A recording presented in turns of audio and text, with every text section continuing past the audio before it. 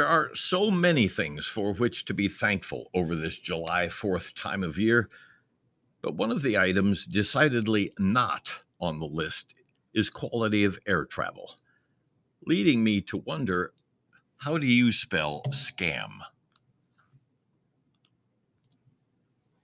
Imagine this scenario. You have purchased a new kitchen range from your local appliance dealer, one that you have been desiring for several years. The model is a popular one, so it is not in the dealer's inventory currently, but they assure you that it will be delivered to your home on the 15th. You pay the bill up front, a provision that the dealers now all demand due to the supply chain issues of the past couple of years. And you leave the store in anticipation of this major upgrade to your kitchen and cooking. On the 15th, in anticipation of delivery, you contact the appliance dealer to have some idea when the unit might be delivered. The news is not what you expected. The unit has not even been shipped as yet, and there is no certain date for its delivery. In short, the dealer cannot deliver the oven now or in the near future. Your disappointment is enormous, not only because of your wasted anticipation, but also due to the fact that you were counting on that appliance to help with preparation for a major gathering of friends for dinner in a couple of weeks.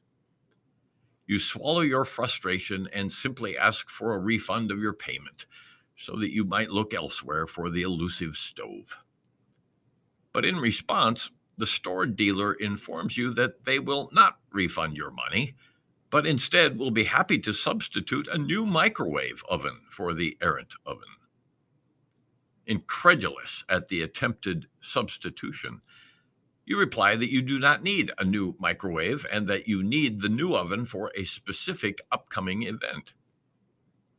Somewhat shamefacedly, the sales agent apologizes and says that if you are willing to take delivery sometime later in the summer, they might be able to get you the unit, as long as they can retain your payment until then, whenever that might be.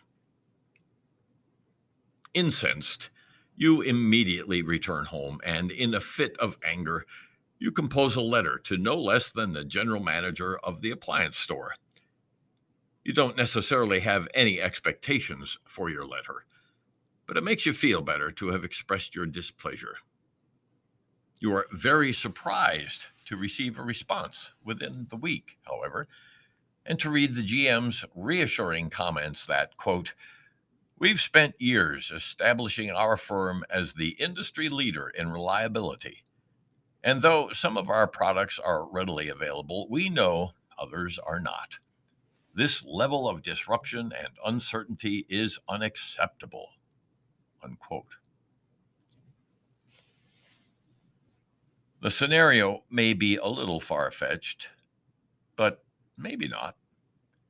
It seems eerily similar to what Delta Airlines is doing to the air travel public these days, when it knows that it has too few pilots and crew to tend the scheduled flights, but continues to book passengers and take their money nonetheless. Delta, along with other carriers, knows very well the size of the personnel deficit and the resulting cancellations that will naturally result, but continues to ignore the immediate impacts upon travelers. If you're a would-be Delta passenger, you're still expected to suffer through the ignominies of early airport arrival, security lines, overcrowded boarding gates, and the investment of your time, just to determine whether your flight might actually be taking off. If it doesn't, well, the choices are plentiful, if not completely satisfying. First of all, you won't be making that special graduation or wedding event. Hey, it's not the airline's fault that they booked flights with no crews, right? Second, if you don't mind showing up a day or two late for the event, you are permitted to rebook your flight if space is available. Delta has gone the extra mile to waive their rebooking fee at present, presumably so that they can be seen as doing everything feasible for their valued customers. Without question, the booking fees will be reinstated sometime very soon.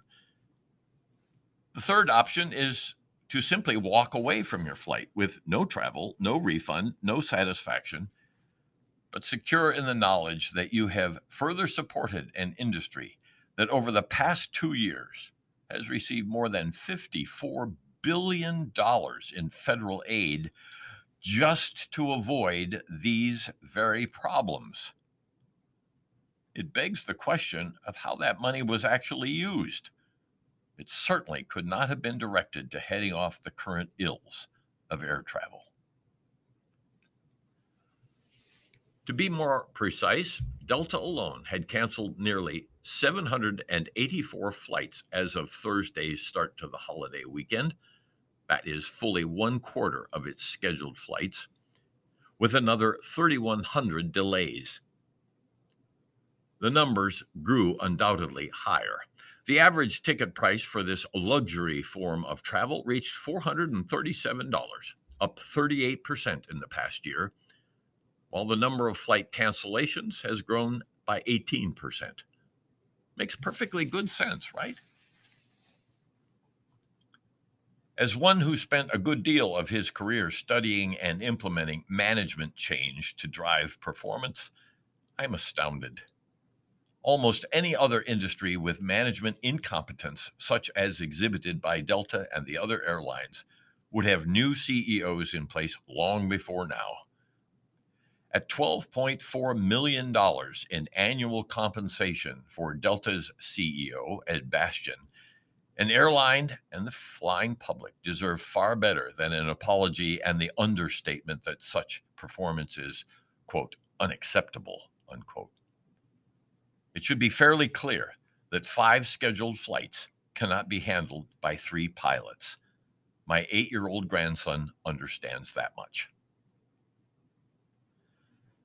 I've long ago given up the desire to travel by air anywhere. Companies systematically took away the enjoyments and the efficiencies of flying. But the operations of the carriers today go far beyond unpleasantness. I heard a travel expert opining on the subject and stating that, quote, the airline industry needs to get out in front of this mess.